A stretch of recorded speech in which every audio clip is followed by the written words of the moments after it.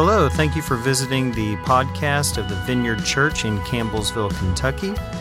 If you haven't already, feel free to visit our audio archive at vineyardcampbellsville.org or subscribe to our podcast on iTunes. And now here is this week's message brought to you by Senior Pastor Adam Russell.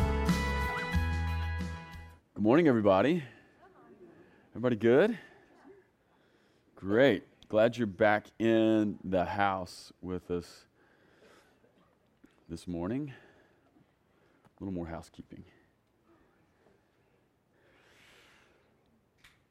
All right, everybody. Hey, welcome to the Vineyard. And this is our series this month called Bare Bones, Holy Spirit. We're going to be talking about the Holy Spirit all month long. And we're going to continue doing that this morning.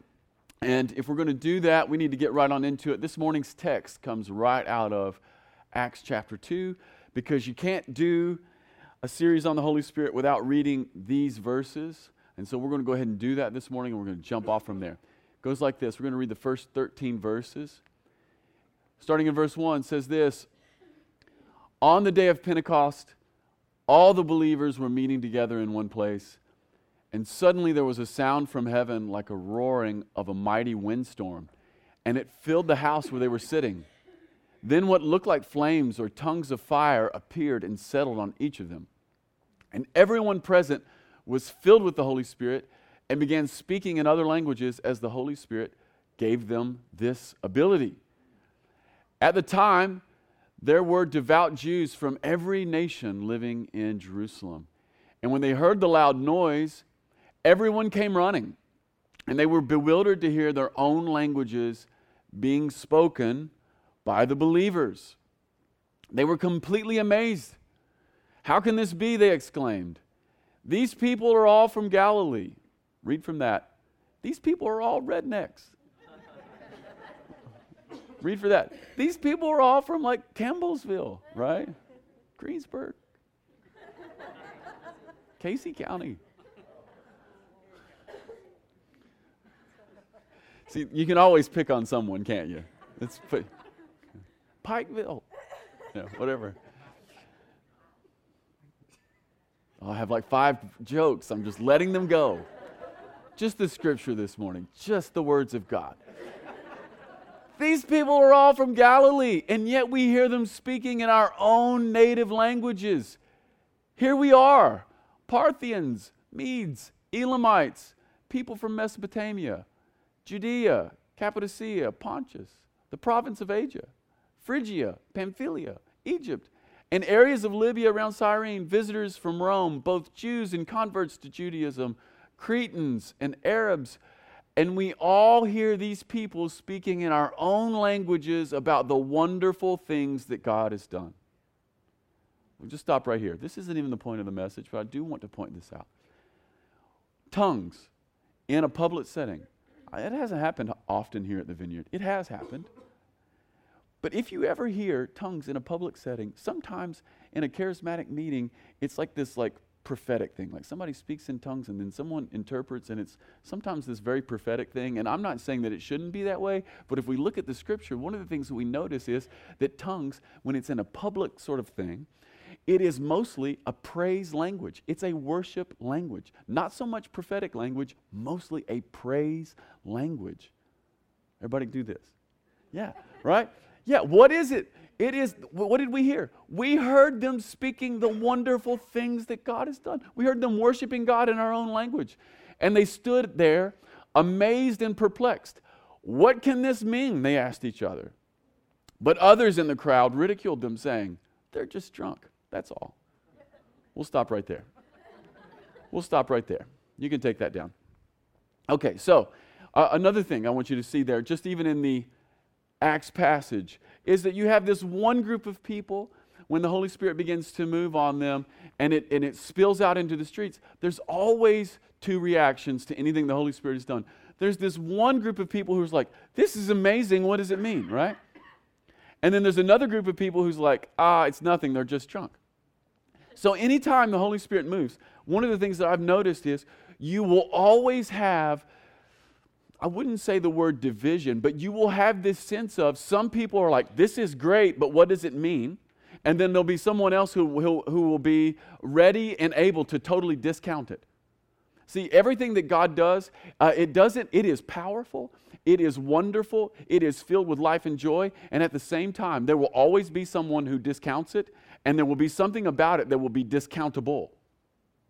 So sometimes we're thinking, well, if God does something, then it has to be beyond refute. No, oftentimes what God does is totally refutable, and there will be someone who will do it. So just because someone refutes a work at church, or just because someone is refuting a move of God, doesn't mean that it isn't a move of God. And just because something didn't bowl us all over and 100% convince us, doesn't mean that it wasn't the Holy Spirit. FYI. What does it mean for the Holy Spirit to show up? This is our first text this morning. Here's what had happened. Right before this text that we read, Jesus had been crucified. He had been raised from the dead. He appeared to the apostles. He gave them instructions about the kingdom. Then he gave them some specific instructions about waiting in Jerusalem. And then he ascended into heaven, and they waited, and they prayed until the Holy Spirit came upon them, just like Jesus said. And part of the instruction that Jesus gave them before this moment that we read was this. He said that they should wait in Jerusalem until the Spirit came upon them with power. Now, this is what I love about that little moment. Jesus told the early gatherers, the early followers, he told them to wait in Jerusalem. But what we read in the book of Acts is that they prayed. Jesus said wait, but they prayed. I think that's really important because we want to be Holy Spirit people, right? Jesus said wait, and they did wait, but it wasn't like passive waiting, you know? It wasn't passive football watching waiting. It wasn't putting our feet up on the counter waiting. It was praying. It was checked in a brand new way. The reason I think this is so important is because, listen, church, this is one of the things that Christians do. Christians pray. Christians pray. That's one of the things that every Christian through every generation has always done. And if God is saying to you, wait, if God is saying to you, hold steady, if God is saying anything like that to you, one of the things that you need to hear beyond just the words, you need to hear, pray. It's time to pray. These are the conditions suitable for a Holy Spirit encounter. One of the things I've noticed also about the Acts text this morning, Jesus said, wait, they prayed, but they also prayed together. You want to have a Holy Spirit encounter? Don't just pray alone, pray together. Furthermore, this is one of the things that I've learned in my life about prayer. If you want to sustain prayer, do it together. You want to burn out in prayer? Do it alone. You want to sustain prayer? Get a friend or two to pray with you. That's how you sustain prayer. And so these are the conditions that created the suitable petri dish for a Holy Spirit encounter. What are they? Obeying Jesus. Jesus said to wait. So do what Jesus says. But while we wait, we pray. And then the togetherness part of it. It's the genesis of a Spirit movement. Now, when I was in college,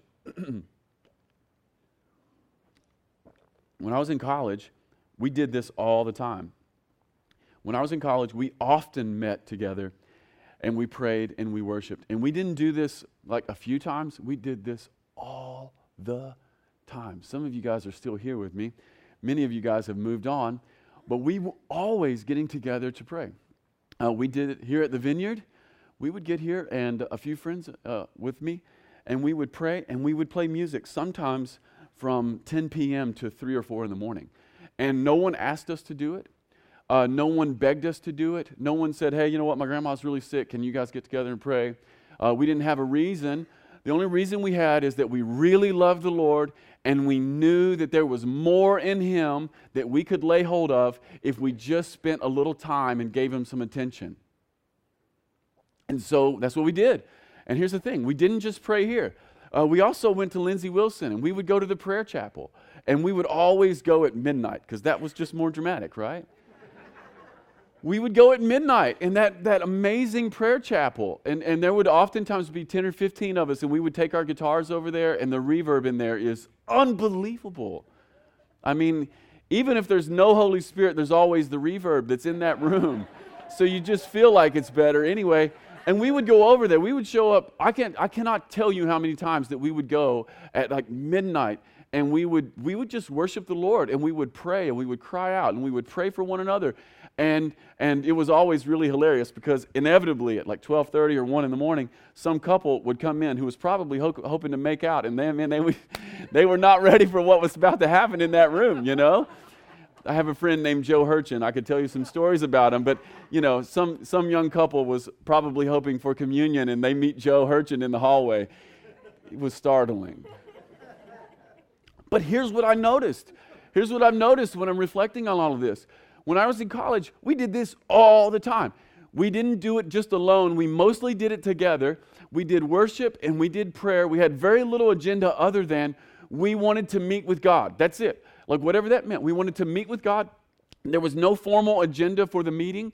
There was no formal minutes. No one had an outline that we had to follow. And in the process of praying and worshiping, the Holy Spirit always met us. And then beyond that, there was always extra Holy Spirit stuff that spilled out of those moments into regular life. The most miraculous times of my life were the ones where we were together, worshiping and praying that God would fill us with the Holy Spirit. He always filled us, and then He would always do more through the week than we could ever do alone. Some of you guys are in here, you're in college right now. I'm telling you, you're never going to have more free time than you have right now. You think you're busy. You're not busy. You're literally not busy. My favorite thing is when college kids tell me they're busy. I'm here to tell you, you are not busy. You have never had so much free time. One of the things you should strongly consider is finding 5 or 6 friends, finding a space. You can come here. The code on the outside of the building is 1980. I'm not joking. This is. We don't care. We've always had an open door policy at the Vineyard. You want to come here at 2 in the morning? It's fine. Guess how many things have ever been stolen at the Vineyard? None. Guess how many things have ever been broken because people came and played music all night? None. I'm telling you, get 5 or 6 friends, find a space, begin to cry out to God, and see if some Acts chapters 2 kind of stuff doesn't begin to happen in your life. See, He wants to pour out the Spirit. Jesus said it's the Father's good pleasure to give you the Spirit. He didn't say it's the Father's good pleasure to give you money, or to make you famous, or to make you powerful, or to make you beautiful, or to make you awesome, but He will give you the Spirit. You can, if you want it, you can have it. You can totally have it. Here's the good news. I'm like not even all that talented, right? I'm not all that talented. But I have a few friends, and we met with the Holy Spirit so many times. And over the last, especially 20 years, I have seen every single miracle in the Bible except a dead person getting up. And I'm not talking about metaphoric miracles where blind eyes were opened. And by the way, I believe in that, right? I totally believe in that. But I'm talking about actual ones. I've seen all the stuff. And it wasn't because someone was strong or courageous or smarter or more talented or good looking. It was because it was the Father's good pleasure to give the Holy Spirit. And eventually, somebody has to take them up on the deal and say, I would like what the Father is giving. Right? Yeah. See, that's the thing, church. That's the thing. Some of us, sometimes we come to the Vineyard and we're like, man, I want to encounter more of the Holy Spirit. Great. You can do it. Get a few friends and begin to cry out. That's what you do. It's not all just up to me or to one of the leaders here. It's on us. We can have it as much as we want. And so here's what happened. The Spirit was poured out, tongues of fire. And everyone was speaking in different languages. And I want you to note, these were languages they had not learned. Languages they had not learned. By the way, this still happens today. I know a Southern Baptist guy who did not believe in the gift of tongues, went on a mission trip to Mexico and spoke in perfect Spanish. Had never studied it, preached a message in perfect Spanish, never learned it, didn't even believe in it, got up and the Holy Spirit touched him, and people heard the gospel. See, this stuff is not like what used to happen. It's like it happens. And here's the deal. They spoke in languages they had not learned, but then here's I think the main part, at least for us as individuals, there's this sense of whatever was happening in the Holy Spirit. It was so wonderful that the only word for it is intoxicating. You know, that little verse that we put up there at the end, verse 13. You know, some people were like, those guys are just drunk, right? Read for that. They're intoxicated. And can I tell you something? They totally were. They totally were. When the Holy Spirit comes on you, sometimes you act a little goofy. Now, it's not licensed to act goofy, but sometimes you begin to lose your inhibitions. And why do you lose your inhibitions when the Holy Spirit comes on you? It's actually very simple. It makes perfect sense. Sometimes when the Holy Spirit comes on you in a profound way, you begin to lose your inhibitions because of what it means when the Holy Spirit comes on you. What it means is you're waking up to the degree that God loves you so much. That's what it is. You guys remember when Jesus was baptized, right? Jesus is baptized in water. Holy Spirit comes on him, and then what does the Father say? That's my son. He makes me happy, right? And so sometimes we read that little moment in Luke chapter 3 and we think that's just about baptism. Well, it is about baptism, but it's mostly about Holy Spirit baptism. And Holy Spirit baptism is about being immersed completely, thoroughly, and totally in the Father's love. That God would say from heaven, you're my daughter and you make me happy, and you're my son and you make me happy.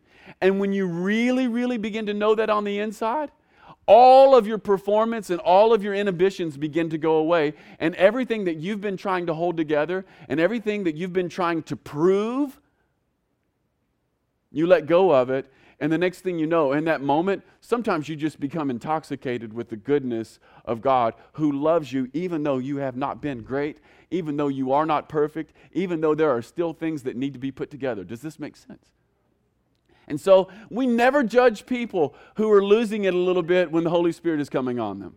We just don't, because we know what it means. They're beginning to get it on the inside that God really loves them. One of the words that we have to recapture when we consider the Holy Spirit is intoxicating, and the other word we have to recapture is ecstasy. It is the ecstasy and the joy of loving God. Some of us think that knowing God is just this intellectual pursuit. It's not just an intellectual pursuit. Loving God should contain the word ecstasy in it. It is the surpassing joy of knowing Jesus. This doesn't mean that everything in your life is going to go well. It probably won't. It doesn't mean that sometimes the proverbial poo-poo isn't going to hit the fan, because it is. But even though all of that is still true, there is the surpassing greatness and the surpassing joy of knowing Jesus. It is available to us by the Holy Spirit. If the early apostles had the joy, we can too. Ecstasy, intoxication, no inhibitions. Those are things, these are words that should describe Christians. Some of us are like, man, I grew up in a very straight-laced tradition. Great. Take all the good and then insert some intoxication into it. Take all of the good from it and insert the ecstasy of knowing God. God is a happy person. Knowing God should not be stale, dry, or emotionless. These are the works of the Spirit. To bring that joy that exists between the Father and the Son to His children. That's one way of understanding who the Holy Spirit is. The Holy Spirit is the joy that exists between the Father and the Son. And He brings it to His children. Whenever you feel the deep love of God in your heart, you're not just feeling the deep love of God for you in your heart, but one of the things that I've come to realize is I'm feeling the deep love of the Father for Jesus. This is how He feels about Jesus. And I'm feeling the deep love of Jesus for His Father. That's part of what it is. It should be an emotional work as well. These are the works of the Spirit. And so, Jesus had ascended and He was gone in one sense. And these disciples were all alone in the city. And it was a city that was pretty hostile to their message. And it was pretty hostile to their presence. After all, Jesus had been executed. He had been crucified. And yet, part of the power of the story is that here in this moment, we see some movement. We see some movement. That's going to be the main thing we look at this morning. We see some movement. in a city that was hostile to the message of Jesus, in a city that wasn't necessarily welcoming to this new thing that God was doing, we see some movement, and this movement is spirit movement. So what we see is, we see that the disciples had gathered along with about 120 people in an upper room, because that's what Jesus said to do. So they gathered, right? They gathered. This is part of what the Spirit does. The Spirit gathers. They were up in that upper room. Jesus said, wait. They waited. And while they were waiting, they were praying, but they gathered. But in the gathering, and in the waiting, and in the praying, they have a profound experience of the Holy Spirit, and that experience of the Holy Spirit causes them to spill out into the streets. And so not just gathering, but now scattering, right? This is what the Spirit does. The Spirit gathers the church, but the Spirit also scatters the church. This is part of the movement that we see in Acts chapter 2, but we're also going to notice it a couple other places this morning. This is really, really important. The Spirit gathers, but then the Spirit scatters. It's movement. If you remember last week, that chapter that we looked at in Genesis, it says that in the beginning, God created the heavens and the earth, and the Spirit was what? Moving over the waters. It was hovering over the waters. He was brooding over the waters. What is that about? Yeah, the Spirit brings a kind of movement. So, that is one little picture. But we can never ever talk about Acts chapter 2 without also reading another story. Because Acts chapter 2 is an echo from the Old Testament. We'll go ahead and put that up. Many of you guys know this story. Acts chapter 2 is an echo of Genesis chapter 11. You guys remember the story of Tower of Babel? Okay, we're going to read this morning, and while I read this, I want you to notice how many similarities exist between the Acts chapter 2 passage we just read and the one we're going to read right now, okay? So put on your attention feelers. Is that a thing?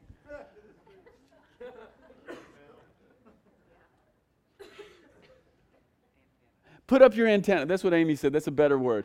Put up your antenna. Catch this. Genesis chapter 11, we're going to read 9 verses. At one time, all the people of the world spoke the same language, and they used the same words. And as the people migrated to the east, they found a plain in the land of Babylonia, and they settled there. And they began to say to each other, let's make bricks and harden them with fire. In this region, bricks were used instead of stone, and tar was used for mortar. Then they said, come, let us build a great city for ourselves with a tower that reaches into the sky. This will make us famous and keep us from being scattered all over the world. But the Lord came down to look at that city and the tower and the people that they were building. Look, he said, the people are united, and they all speak the same language. After this, nothing they set out to do will be impossible for them. Come, let's go down and let's confuse the people with different languages. Then they won't be able to understand each other. In that way, the Lord scattered them all over the world, and they stopped building the city. That is why the city was called Babel, because that is where the Lord confused the people with different languages, and in this way, he scattered them all over the world. Interesting, huh? Yeah, this passage is an echo of Acts chapter 2. It's important to read them side by side. What are some of the similarities that you've noticed in these two stories? Anybody? I'm sorry? They were scattered. Everybody agree? Other similarities?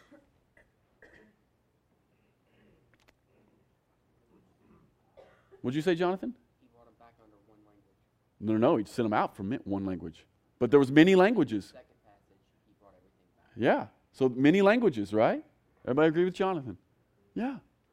So scattered, many languages. Anything else?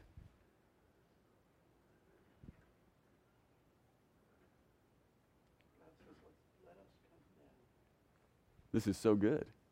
Both passages have this sense of God is coming down, right? In Genesis 11, the people have built this tower, and God says, let us come down and take a look at it, right? And in Acts chapter 2, the disciples pray, and the Holy Spirit comes down. He comes down like a rushing wind and a flaming tongue. Isn't this amazing? Many languages, people scattering, God is coming down. But there's also a sense of unity and togetherness in both passages, right? Look here. Everybody's coming together. We're going to build one great big city, right? And in the upper room, everybody's going to come together and we're going to pray, right? There's all these little connecting points. It's surprising how many similarities such dissimilar stories share. There's also some key differences as well. One of the two passages is a kind of judgment. The people were gathering. They were gathering both in numbers and in strength. And their gathering here in Genesis 11 in numbers and strength and location, it led to a kind of God blindness. Anybody in here ever gotten really strong or had things go really well in your life, and without really even noticing it, you just sort of forget about God? I've done it. I've totally done that. It is, if there's one thing that is sort of like common to human experience in our life with God, it is this, that oftentimes without really careful attention and without some really good daily work, that it is so easy to forget about God. And when we get really strong, when things go really well, we can just become sort of like God blind. We just become God blind. And so that's sort of what happens here. They become God blind, and they become gods in their own minds. That's what this whole tower thing is about. You think, well, why is God going to come down? Why doesn't He want people to do great things, right? No, the real issue here in Genesis 11 is that they had just become God blind. They weren't even considering Him anymore. They build this city, and they say, we're going to build a tower, and it's going to reach all the way up to the sky.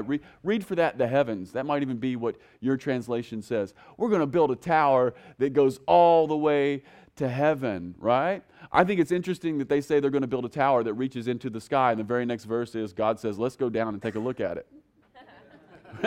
You know, you build the tallest tower you can, and God is still coming down to take a look at it.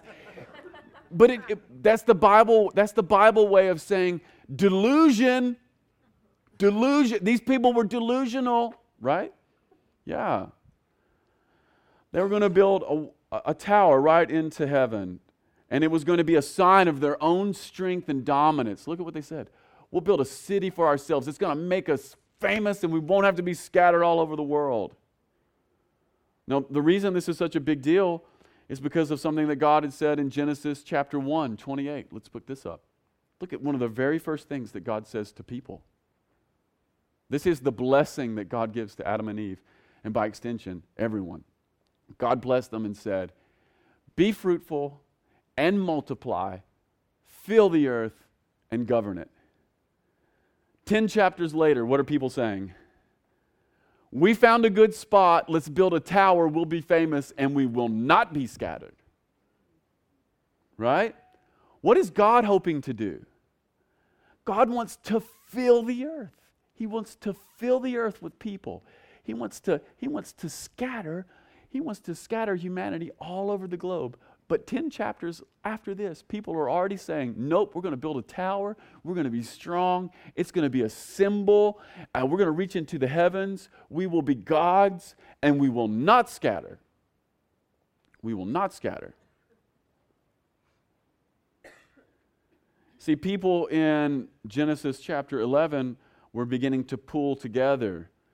And in that pulling together, homogeny ruled. Sameness was standard. Human achievement was exalted. And at the end, God comes down and He scatters them. He scatters them by confusing their language, and in doing so, He kickstarts His Genesis chapter 1, 28 plan all over again. he's interjecting God consciousness again. So on the one story, it's a bit of a judgment. And then the second story, what we read, is a blessing. In Acts chapter 2, Jesus said, wait, and they did. Jesus said, gather, and they did. And the end result is a dynamic expression of the Spirit's power. On the one hand, one of the episodes was rooted in humanistic self-reliance, and the other was in humble obedience. One had a profound lack of God awareness, and the other one expresses radical God hunger. I mean, we could go on, but these are the basic keys. But I bring it up because of how both of the stories end. Isn't it funny that both of the stories basically end in the same manner? And this is really important when we consider the Spirit work. Both stories end with many languages being spoken and people being scattered. Here's the paradox, though. Here's the paradox when we hold these two stories together.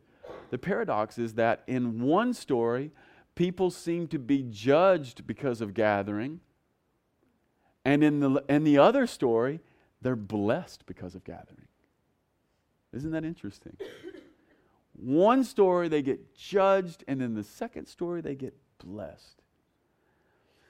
I think this is important, and I think it shows us the underlying difference in the two stories. And the underlying difference is this, that in one story, the Genesis 11 Tower of Babel story, people gathered in order to avoid God, to blot him out, to set themselves up as God. And in the other story, people gathered to meet him. See, our motivations and our reasons are never, ever, ever without consequence. See, when we gather as the church to meet God, we get to hear his word. We get to experience his presence. That's a big deal. And when we do, we can expect God to come down, as it were. We can expect the Spirit to make himself known. We can expect to encounter some of the joys of knowing God. And when we encounter God and the joy, and when we experience the exhilaration of knowing the Holy Spirit, sometimes it's hard to even want to leave. How many of you have ever come, like maybe even to this church, and you've had such a profound experience? Maybe you couldn't even articulate why it was profound. Just something about the morning so touched you, and there was something in you that didn't even really want to leave, right? One of the ways that I know that we've had an amazing Holy Spirit encounter at our church is this: when church is over, when people just don't really leave, they like linger. That's one sign that the Spirit has really been with us. So there is this sense in which the Spirit gathers us. But then there's also this sense, both stories, Old and New Testament, that he doesn't just want to gather. He wants to meet us in the gathering. He wants us to come together, and he wants to meet us. He wants to be God to us in that moment. But then he also wants to be scattering us. We should be those ones who are scattered abroad. Jesus said in Acts chapter 1, verse 8, let's look at this. This is before Acts chapter 2, obviously. He says his disciples, he says, but you will receive power when the Holy Spirit comes on you, and then you will be my witnesses, telling people about me everywhere, in Jerusalem, throughout Judea, in Samaria, ends of the earth. What is the Spirit's work? This is the Spirit's work, to bring us together, but then to send us out. God said in Genesis chapter 1, 28, fill the earth and govern it. It's the Spirit which also sends us out. What this means is this: God is always reaching out. It's no accident even now that our universe is expanding. How many of you know that the universe is expanding? Like at the edge of the universe, it's just going out. It's just going out. It's getting bigger all the time. And it's never going to stop. Why? Because there's something about who God is that is always reaching out. He's always reaching out for something further. There's something in God that is always ready for something new, making more space, making more space. There is something about God who is so generous that he just wants to give, that to be around Him is to expand and make more room. God is always reaching out. It's no accident that our universe is expanding. It's also no accident that human beings have an impulse to explore and to discover. And can I tell you something? We've pretty much explored everything on our little planet, and in the last 40 or 50 years, we've left our planets a couple times, right? Like actual human beings have left the planet. We went to the moon. We did all these like little Apollo missions. We have a space station, and on a bright night, you can see that space station just going around. How many of y'all have seen the space station? It's cool, isn't it? Isn't it weird to think that there are people up there? Can I tell you something even greater? The fact that there are people up there, it's blessed by God. I'm 100% convinced that God is interested in people expanding out into this great universe. Is that weird? Yeah, it kind of is. It's totally who He is, because God is always reaching. God is always expanding. God is always going to that next thing. He's always scattering. This is what the Holy Spirit does. And so in the next 200 years, 300 years, 400 years, when people leave this planet and go a little further out and go a little further out and go a little further out, that impulse to go a little further out is God in them, to discover, to reach out, to take it, and go someplace new, to colonize, to do a new thing, to be a new thing, to expand the reaches. This is who God is. One of the things I've also noticed is this, that while it is true that humans have an impulse to explore and discover, that sometimes it's also true that the very same people who explore and discover can be tribalistic and petty. It's easy to divide the world into little rooms. It's easy to divide the world into us and them. In fact, this is happening now as often as ever. I don't have to tell you that we're living in a moment of world history where the whole world is being swept into a tribalistic lens of us versus them. Everything you read, everything you see on Facebook, everything you see on the news is trying to divide the world into us versus them. It's trying to build little rooms, trying to make us tribes.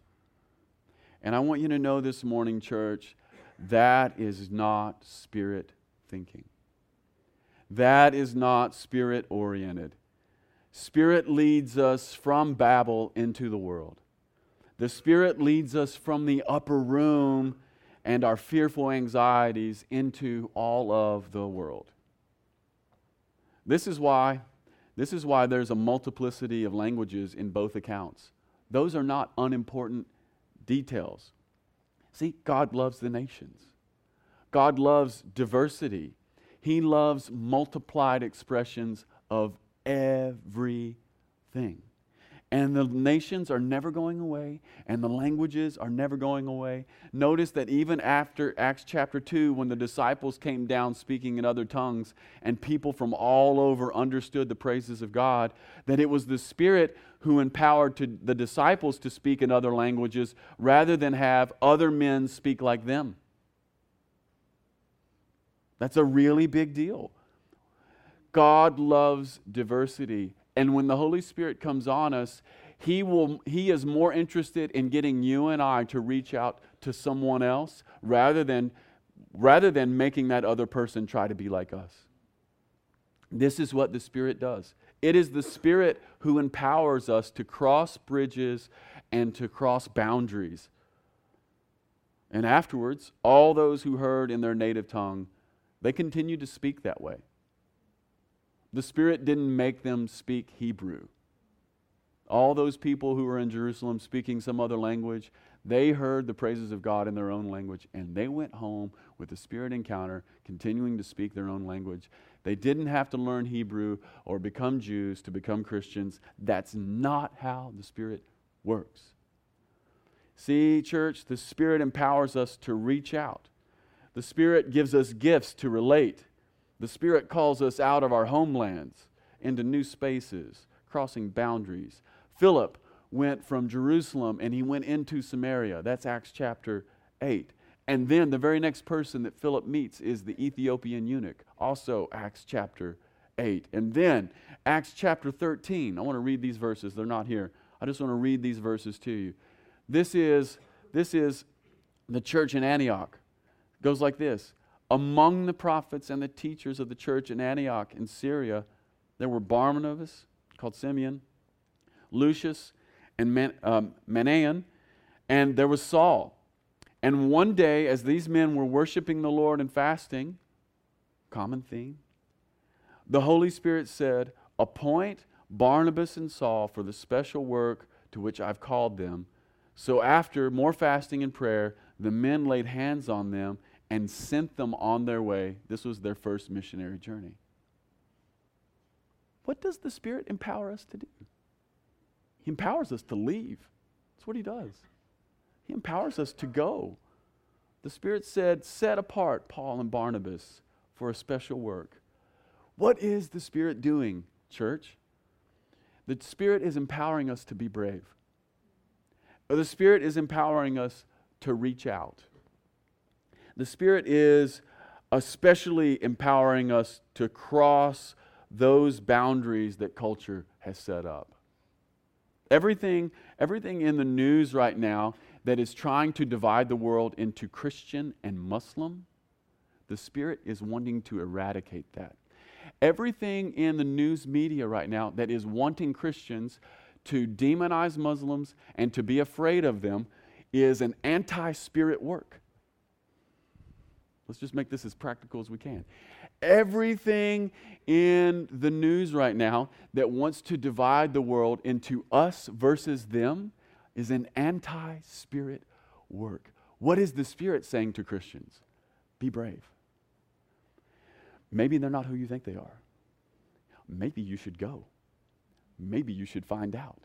This has always been the Christian response.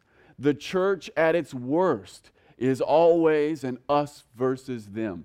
How did the Crusades happen? How did the Crusades happen?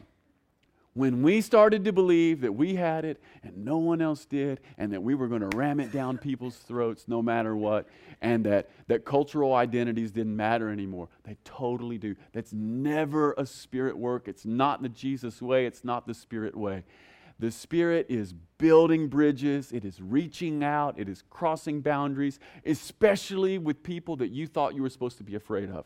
Right now, there is a spirit that is trying to divide America along racial lines. It is not okay. We've had a resurgence of racial difficulties. And let me tell you, right now, the Spirit is uniting African American and white and Hispanic cultures in our nation. It doesn't look like it, but I can promise you this. I know the Holy Spirit. His work is in those places. His work is in those places. And it isn't going to be white people telling Hispanics and black people how to get on with it either. It will be the Spirit empowering white people to be humble and to be giving and to be gracious and to be mostly silent and to be mostly listening. How do you know that the Holy Spirit is working in your life in these days ahead, especially when it comes to other ethnicities? When you feel empowered to not say anything and to listen. This is the Spirit's work. He's allowing us to reach out. Right now, the world is trying to convince everyone that there is a major rift between everybody who is gay and everybody who is not. And what is the Spirit doing? The Spirit is reaching out to gay people. Why? Because He loves gay people. He's never not loved gay people. The Spirit is reaching out. The very person you're most afraid of, if you get encountered by the Holy Spirit, it could be the very kind of person He will send you to. I mean, the Acts story just shows this over and over again. Those little 120 people, they were so afraid. They were so afraid, and they had good reasons to be afraid. Jesus had just been crucified, right? And then the Spirit comes on them and right out. And the guy who was most afraid, Peter, denied the Lord 3 times as the one who stands up and preaches the first sermon. Right? And then not only that, when Saul gets knocked off of his donkey, and he is blind, and can't see a thing. For 3 days, the Spirit speaks to a little guy, a disciple named Ananias, the good one, not the bad one. And he sends Ananias over to Saul's new location. And how many of you understood? It took bravery for Ananias to go see Saul. Why? Because Saul was beating Christians up and having them thrown in jail, maybe even killing them. Some Bible scholars think that when Stephen was killed in Acts chapter 6, that Paul was there. It takes courage to reach out. The Spirit will not let us be an insular circle. The Spirit will not let us be a closed-door church. The Spirit will not let us get away with having really good church meetings. He will not let us get away. Some people who have encountered the Holy Spirit the most are the ones, listen, if the Holy Spirit starts encountering you in a profound way, if you start feeling the love of God in a brand new way that you've never felt, get ready. He is going to send you out. It is never, ever legal to experience the power and the presence and the blessing of the Spirit and then say, well, then for this house and no more. That's not how it works. He always sends us out. We gather and then we scatter. What's the Spirit doing? He's making us brave. He's going to send us out. New kinds of people, new kinds of places. Can I tell you something, church? Some of us here are going to leave. Some of us in this room are going to leave. In the next 3 or 4 years, you're going to leave. And you're not going to leave because you took a better job or you went to do some dream. But you're going to leave because God started speaking to you about people He wanted you to go and to take the good news to. You're going to leave. That's how we know. The Spirit is at work. Some people who are here might even go and plant a church. Some people here might move to a new community to go and build and do a great work, to bring the goodness and the love of God to some new people. Some people here are not going to be here forever. That's a good thing. That's a really, really good thing. That's what the Spirit does. He gathers us in and He scatters us out. Let me say this before we're done. Let's put Acts chapter 1 verse 8 up again. Some people here are Jerusalem people. You're going to stay. And you're going to do that scattering and reaching out in this city.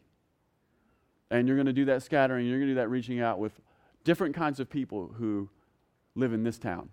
People who look like you, but especially people who do not look like you. I cannot emphasize this enough. The Spirit's work is almost always taking us to people who are not like us. If you are rich, the Spirit will take you to the poor. He just will. The Spirit is always reaching out to the poor, by the way. But if you are rich, He will take you to the poor. And if you are somebody, He will take you to the nobodies. But some of you here are Jerusalem people. Some of you are Judea. And you won't stay in Campbellsville, but some of you are going to go plant a church in Danville. And I don't know who that person is, but somebody's going to do it. Like we've been praying for this for years. It has to happen.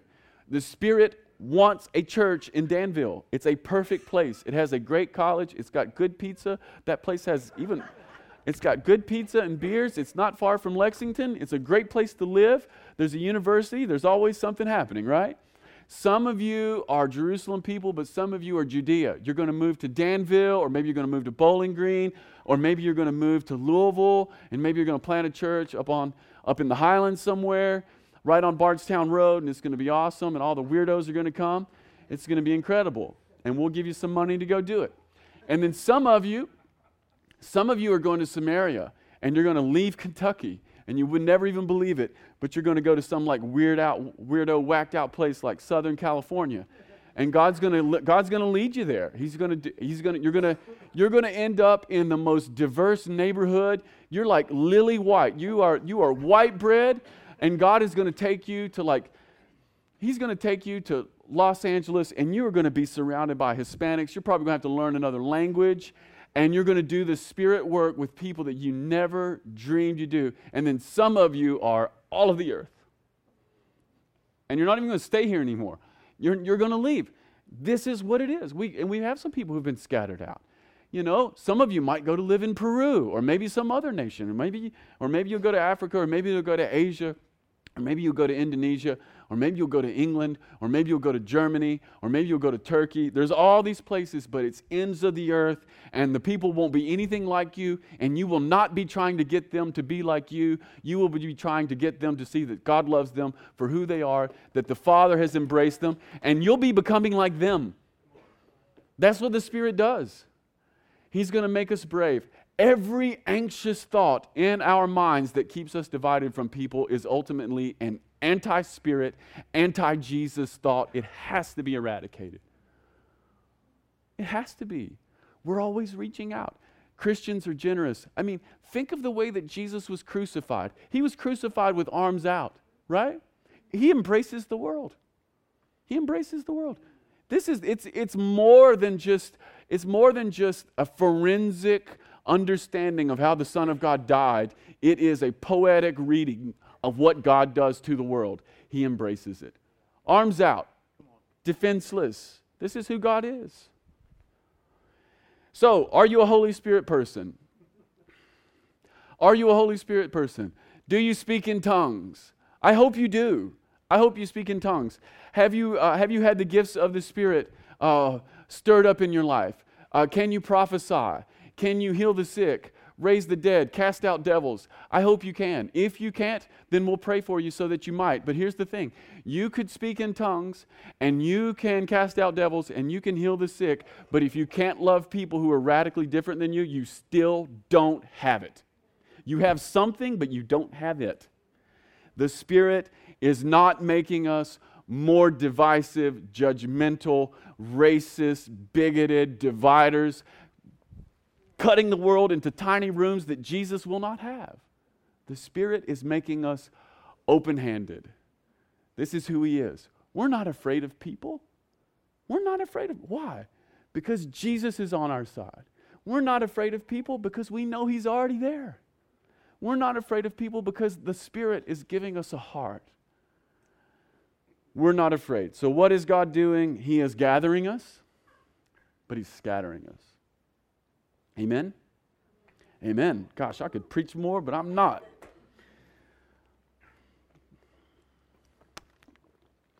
Hey, if you're on the ministry team this morning, why don't you go to the back of the room over there? That's where we have the most room.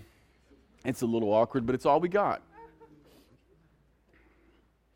And why don't we pray this morning? Why don't we pray? I feel like the Lord wants to do a couple things this morning.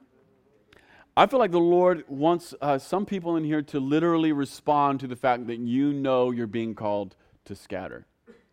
And that might mean eventually leave here, or that might mean eventually leave Campbellsville, or maybe it's just that God is asking you to scatter into a new kind of community that exists here in our own town. Maybe you know that God is calling you to do something with the poor. Like you know it. Like you know it. Maybe God has been on your case for so long about reaching out to African American brothers and sisters in a way that isn't judgmental or ridiculous, but listens and embraces. Maybe you know that. Maybe you know that God is asking you to be brave and to reach out. Maybe God is speaking to you about doing something with refugees. And you're like, man, I just live in Campbellsville. I can't do anything for refugees. Yeah, you can. You totally can. Just lean into it. I have a feeling God is speaking this scatter word, right? I think He is. Why don't we stand up this morning? I want to pray for us. And then if you need to respond, we've got some teams back here who want to pray for you. We want to do that.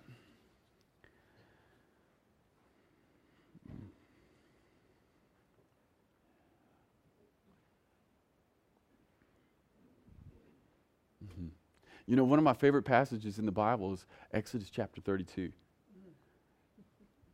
It's amazing. That's where Moses goes into the tent of meeting. Y'all remember that? Like there's Moses that, you know, he builds this tent, he goes in, and when he goes in, the Bible says that he would meet God, and God would speak to Moses face to face like a man speaks to his friend. Right? Read for that dynamic encounter, right? So Moses would have these encounters, and he would come out, and his face would literally be glowing from the presence that was on him. Guess what Moses was never allowed to do? He was never allowed to stay in the tent. Ever. God would always send him out. Moses, the guy who had the most dynamic encounters with God, face-to-face friendship with God, glowing face, is also the guy who was sent into Egypt, back to the scariest place, back to the scariest man to tell him, you have to let my people go. You have to let my people. And he led them into the desert and then right onto the edge of the promised land. We can never just have Holy Spirit encounters. We have to be scattered. He's always leading us out. So God, we ask that you would do this. God, we ask that in our own hearts, all the places that keep us so afraid of going out and crossing boundaries and being your good news messengers, God, we ask that you would give us an encounter. God, we ask for a sufficient baptism of the Holy Spirit to scatter us anywhere you want to scatter us. God, for those of us who have had dynamic and powerful experiences with your Holy Spirit, but have never been scattered, God, I ask that you would stir us up again.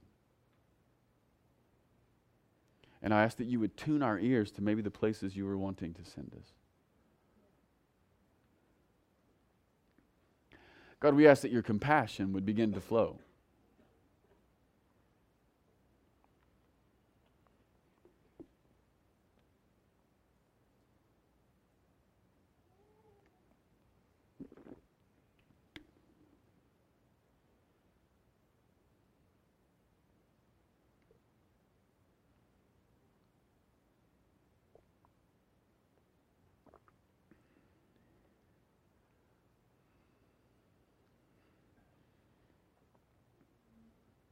Yeah, we say, come, Holy Spirit.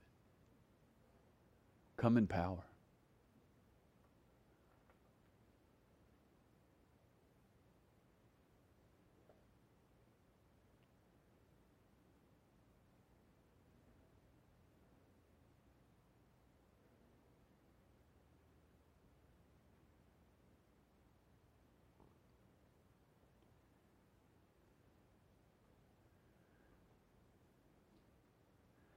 Come with your wind. Come with your fire.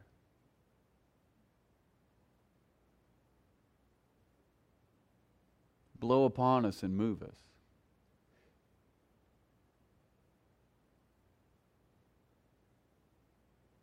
Light upon everything that is dry and brittle.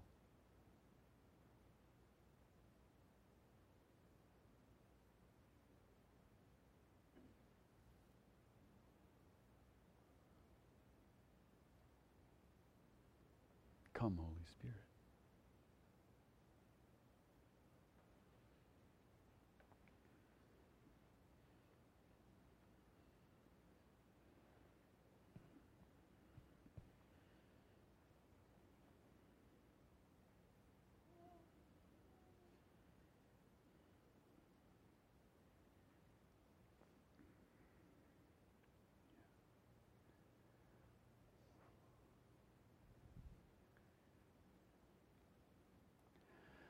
Who here knows that they just feel like God is asking them to be scattered?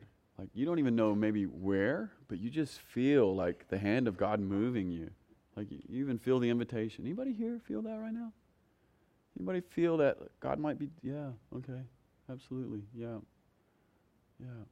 absolutely. God, we ask for more. God, we ask for courage for those people who just put their hands up. God, we ask for courage. Would you speak to them? Show them how. Show them where you're wanting them to go, who you're wanting them to contact and impact.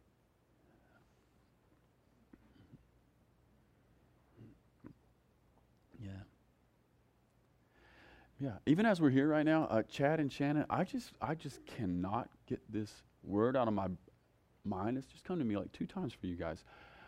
You guys are not done.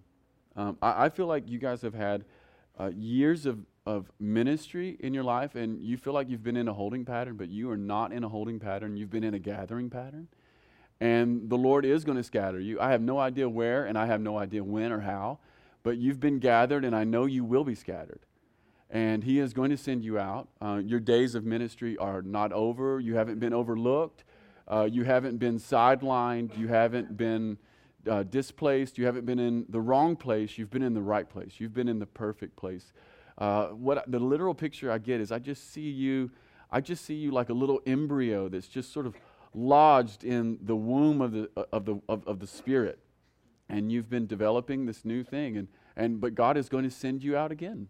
He's going to send you out again. I have no idea how, who, when, why, where. I don't know any of that, but I just see the Lord just releasing you again. I see him releasing you again. Does that make sense? Is that cool? Okay, yeah. Yeah, I feel like you've been gathered, but you will be scattered. Your days are not over. You guys are kingdom of heaven gospel proclaimers. You totally are. You totally are. Mm-hmm. Yeah. Yeah, wonderful. Mm-hmm. Can we just wait another minute or two? Is everybody good? I just feel like the Lord is here. Yeah, the Lord is here. Mm. Mm.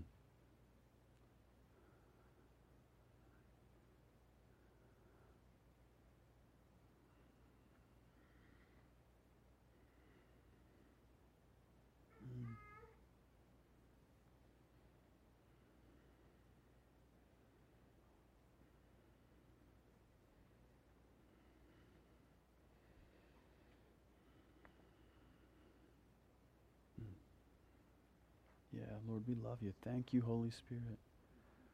Stir. Do the things you do.